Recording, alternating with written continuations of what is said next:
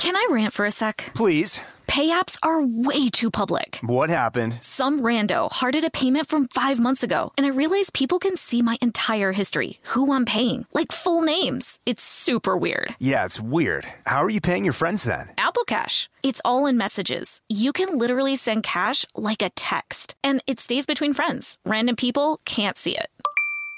Did you just pay me $1 on Apple Cash? Shh. Services are provided by Green Dot Bank. Member FDIC. Terms apply. This episode is brought to you by PNC Bank, who believes some things in life should be boring, like banking. Because boring is safe and responsible, level-headed and wise. All things you want your bank to be. You don't want your bank to be cool or sexy. Sexy is for 80s hair bands, not banks. That's why PNC Bank strives to be boring with your money so you can be happily fulfilled with your life. PNC Bank, brilliantly boring since 1865. Brilliantly Boring Since 1865 is a service mark of the PNC Financial Services Group, Incorporated. PNC Bank, a National Association, member FDIC. Tennessee just sounds perfect. Whether that's live music, the crack of a campfire, or kids laughing on an adventure. To start planning your trip, visit tnvacation.com. Tennessee sounds perfect. Brought to you by the reinvented 2012 Camry. It's ready. Are you? Welcome to Stuff Mom Never Told You from HowStuffWorks.com.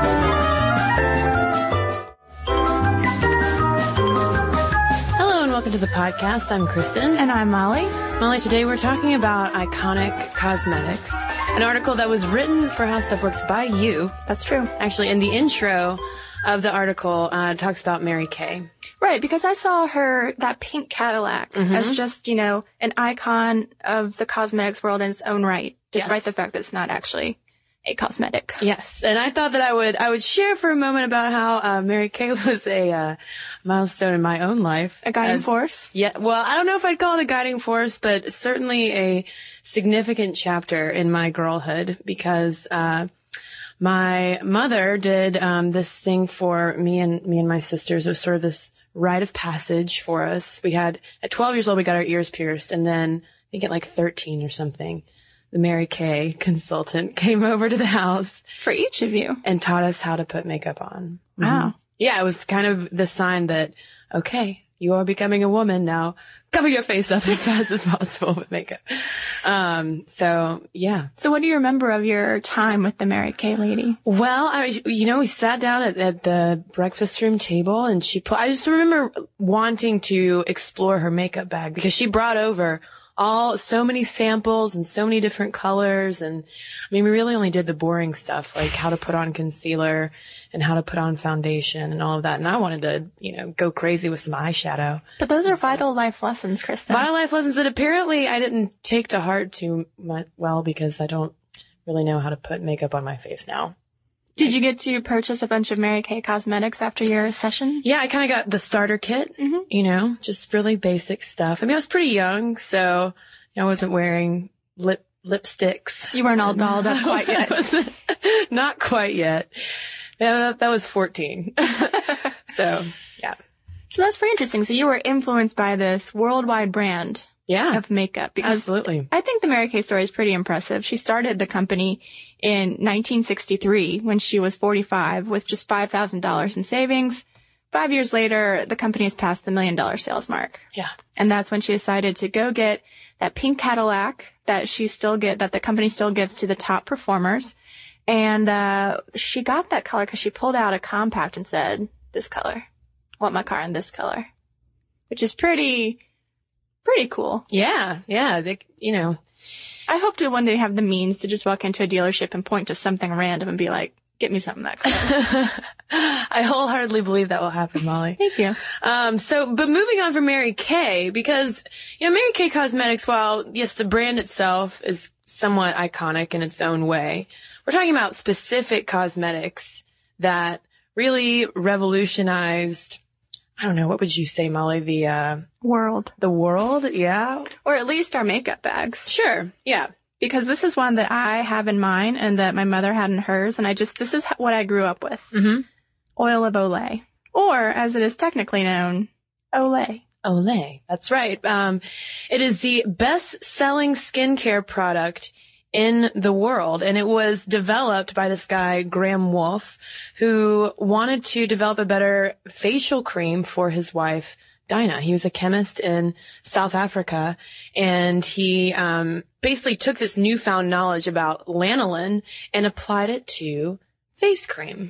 Yeah, and I think that this is going to be sort of a recurring pattern we'll see in this podcast of men listening to the women in their lives to come up with better makeup products, because he saw the wife Dinah just putting on these really thick, greasy facial creams every night. And he figured there had to be something that would look natural, that would still protect the skin, that would hold in moisture, but that you just wouldn't be able to see. And so Dinah had to serve as his guinea pig.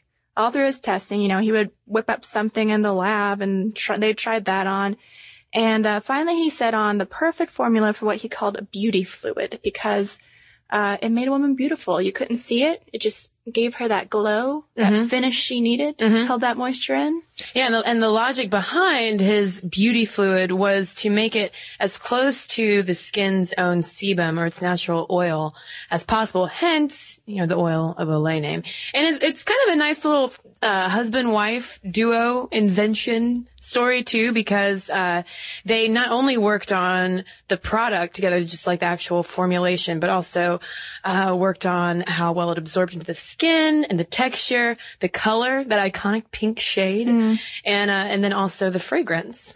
And all those factors have combined together to make it, as Kristen said, the best-selling skincare product in the world. Yeah. It launched in South Africa in 1953, and now it's a huge worldwide brand. It's everywhere. And it did go by different names when it was in different worldwide markets, but in 2000, the company that owned it said it's just going to be Olay.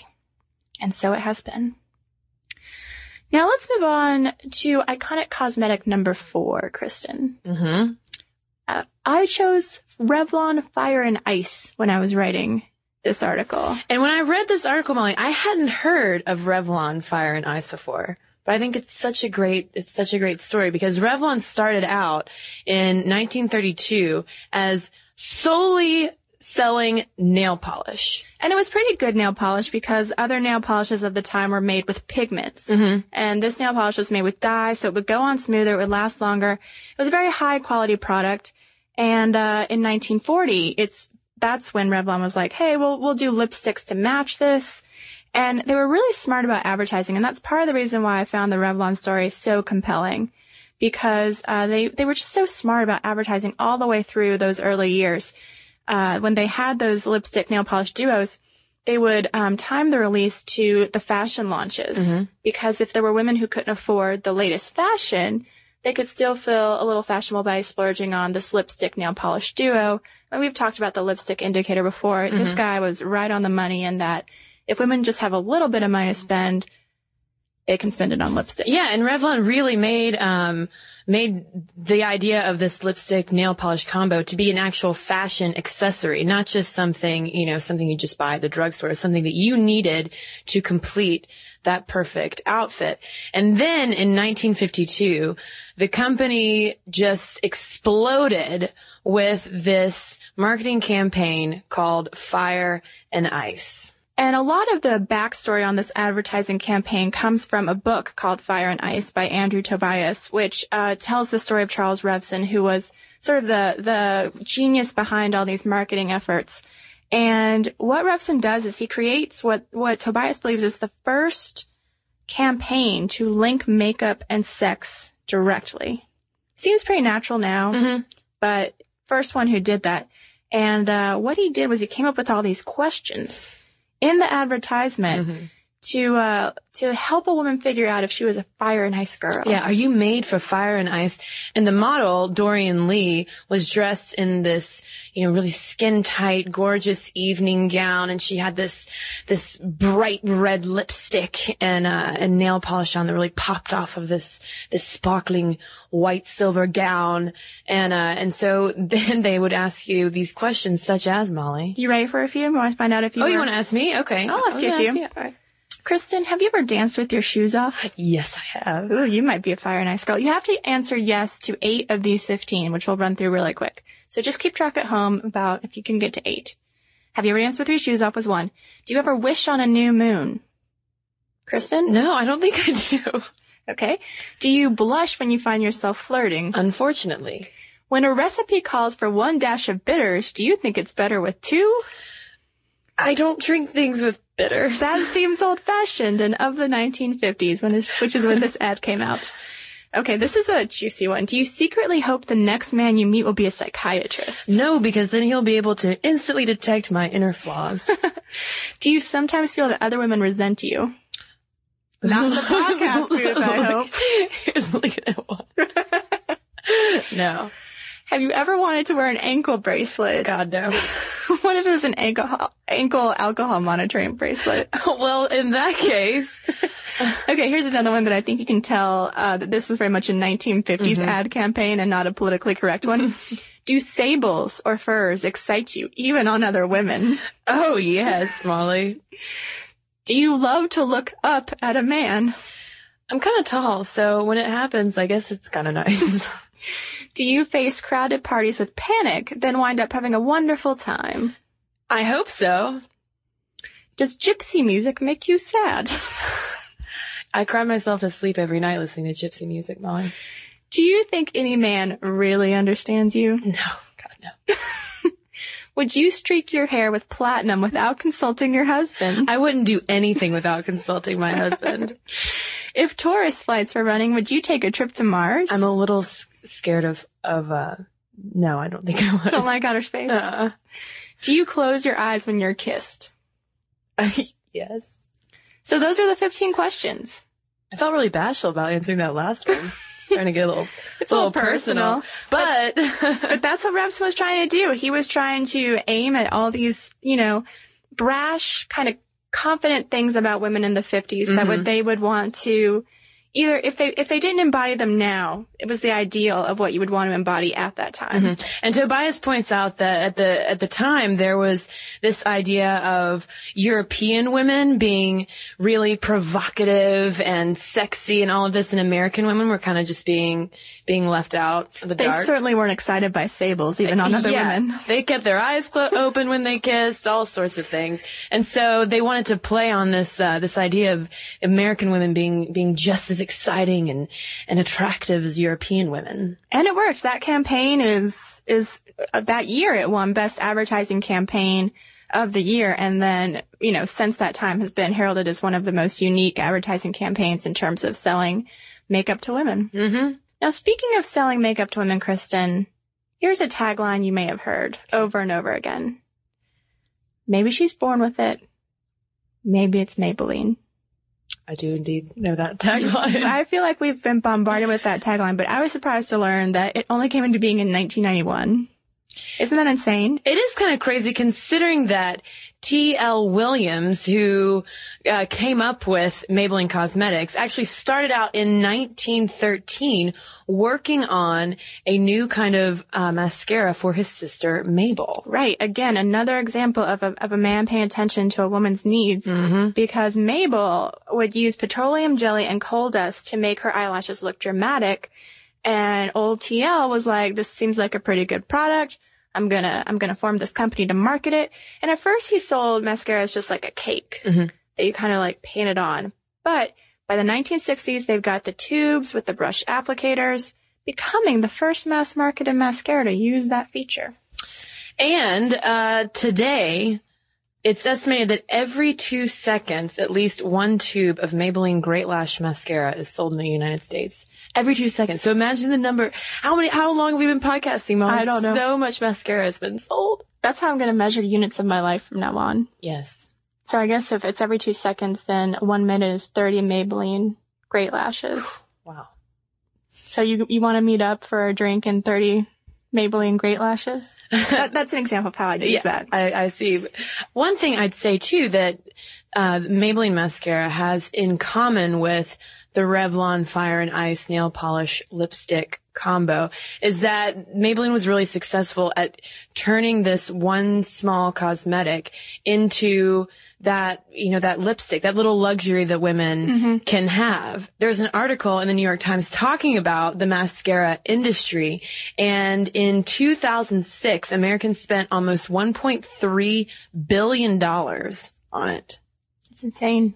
Well, yeah, $1.3 billion, which was a 71% increase over 1997.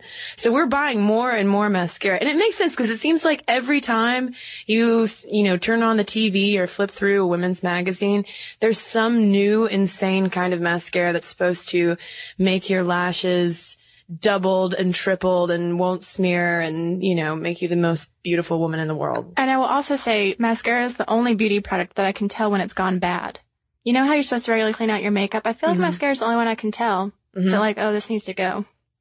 But for everyone else who's more savvy about that and writes the start dates on their cosmetics, then that will just seem silly. So that was our number 3 iconic cosmetic, the Maybelline mascara. And number 2 is Max Factor Pancake. Now, unlike some of these other cosmetics we've been talking about, I'd say that Pancake has pretty much gone out of cosmetic vogue. Yeah, I don't think I've ever gone to a cosmetics counter and asked for any Pancake. The only time that I've ever actually used Pancake was when, again, I was a younger girl and I would take ballet, and when I would you would perform? When I would perform for the masses, I'd have to put on Pancake. Well, and the makeup was made for performers. Yeah, so it was made for the stage. That makes sense. And what's pretty cool about Max Factor is that it's not just Pancake that makes them an iconic company. They are just associated with all these firsts in the world of cosmetics.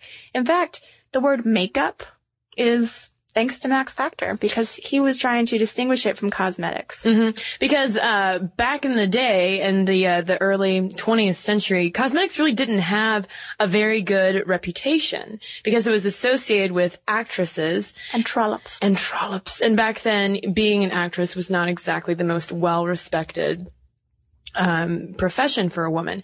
And so with the rise of the movie industry, Max Factor was able to link up this idea of celebrity and glamour and beauty with makeup. The first real celebrity endorsement, the first real product that regular women saw on celebrities and were like, I want that too.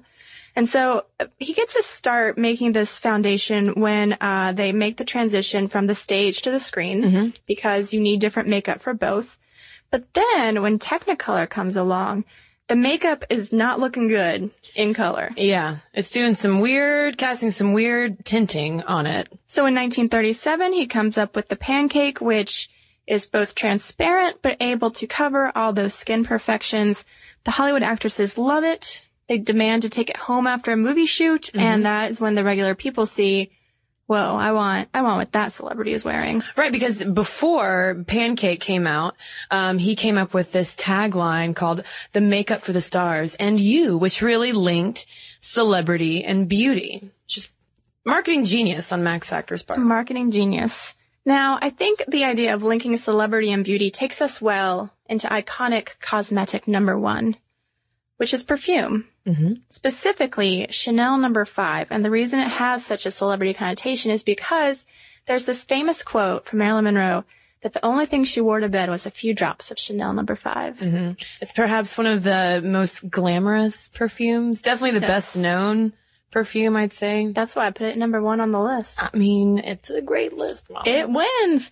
Because not only is the perfume famous, but the bottle's famous. Andy Warhol would paint it and do screen work of it. And, here's another way to measure time. Every 55 seconds, a bottle of Chanel No. 5 is sold somewhere in the world. So maybe you could be like, I'll meet you in a Great Lash and 2 Chanels. Yeah. I like it. I'm sure no one else will. Would get it at all. But it's been around since 1921, and it was developed by Coco Chanel and a perfumer, Ernest Beau. And what's kind of interesting is Chanel had no interest in doing perfumes. Yeah. She thought that they were superficial, distasteful. She thought that these people just need to take a bath instead of putting on something that would disguise their smell. Right, because at that time, all of the perfumes were pretty much flower scents, like really, really heavy flower scents with really ornate bottles and kind of frilly names. And Coco Chanel was not really into that. She was not frou-frou at all. No.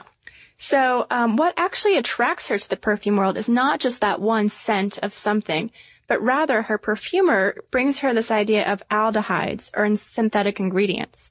And I think it's kind of interesting that, today I think we're all about natural products, all natural. And this successful perfume is made from synthetics, but they're synthetics that happen to bring out the natural smell of something more strongly or more robustly. Mm-hmm. And the two main fragrances in Chanel No. 5 are jasmine and rose. But there was an article that also points out that Chanel No. 5 is the world's first abstract fragrance. You can't really pinpoint what Chanel No. 5 smells like. It doesn't smell like lilies or strawberries or what have you. And I think also when you use the word abstract, I think the other four cosmetics we've talked about, Kristen, are very much women-centered. Mm-hmm. They very much talk about what it means to be a woman, and so did the advertising campaigns, just as distinctly, especially if you think about like Fire and Ice. Mm-hmm. It's like, this is a woman, this is a woman. And Chanel was pretty much the opposite of that, despite the fact that she is such a emblem of femininity today. Mm-hmm. And even though we just talked about how you can't pinpoint what Chanel No. 5 smells like, the New York Times perfume critic Chandler Burr, I think, does a pretty poetic job, at least getting us in the general direction. So he said that Chanel No. 5 hits you like a bank of white-hot searchlights washing the powdered stars at a movie premiere in Cannes on a dry summer night. If you haven't smelled it in a while, do so again. It's great to bathe in that light. And that's really, I think, the description every woman wants attributed to her. Absolutely. White-hot lights. Mm-hmm. So that's our list. That was the 5 iconic cosmetics that we came up with after this research. The article is on howstuffworks.com, but that doesn't mean those are the only 5 cosmetics that are iconic. You might have your own list. And if so, we want to hear it. Send us an email at momstuff@howstuffworks.com. And I think we've got time for a listener email or two, Kristen. Sure. Well, I've got one here from Celia about our podcast on chivalry. She said, when I first started dating, I never felt comfortable with guys paying for my movie tickets, dinners, or drinks. To solve this, if he paid for dinner, I paid for the movies, or I tried to leave the tip. After all, I know how hard I work for my money. I've treated friends and boyfriends to dinner, and they've treated me, but when on a first date, I always feel very uncomfortable knowing that he's paying for everything. I've always been pretty firm about my stance because the idea of being taken care of by a man for no other reason than his being a man and my being a woman makes me so uneasy. Now I'm in a long-term relationship, so it's not really an issue. All of our money has been pulled together. So if I use my debit card or he uses his, it comes out of the same account. All right. Very interesting. And I have one from Marcus, and basically the same email was also sent to us by our listener Jane, and perhaps many more listeners by the time this one actually airs.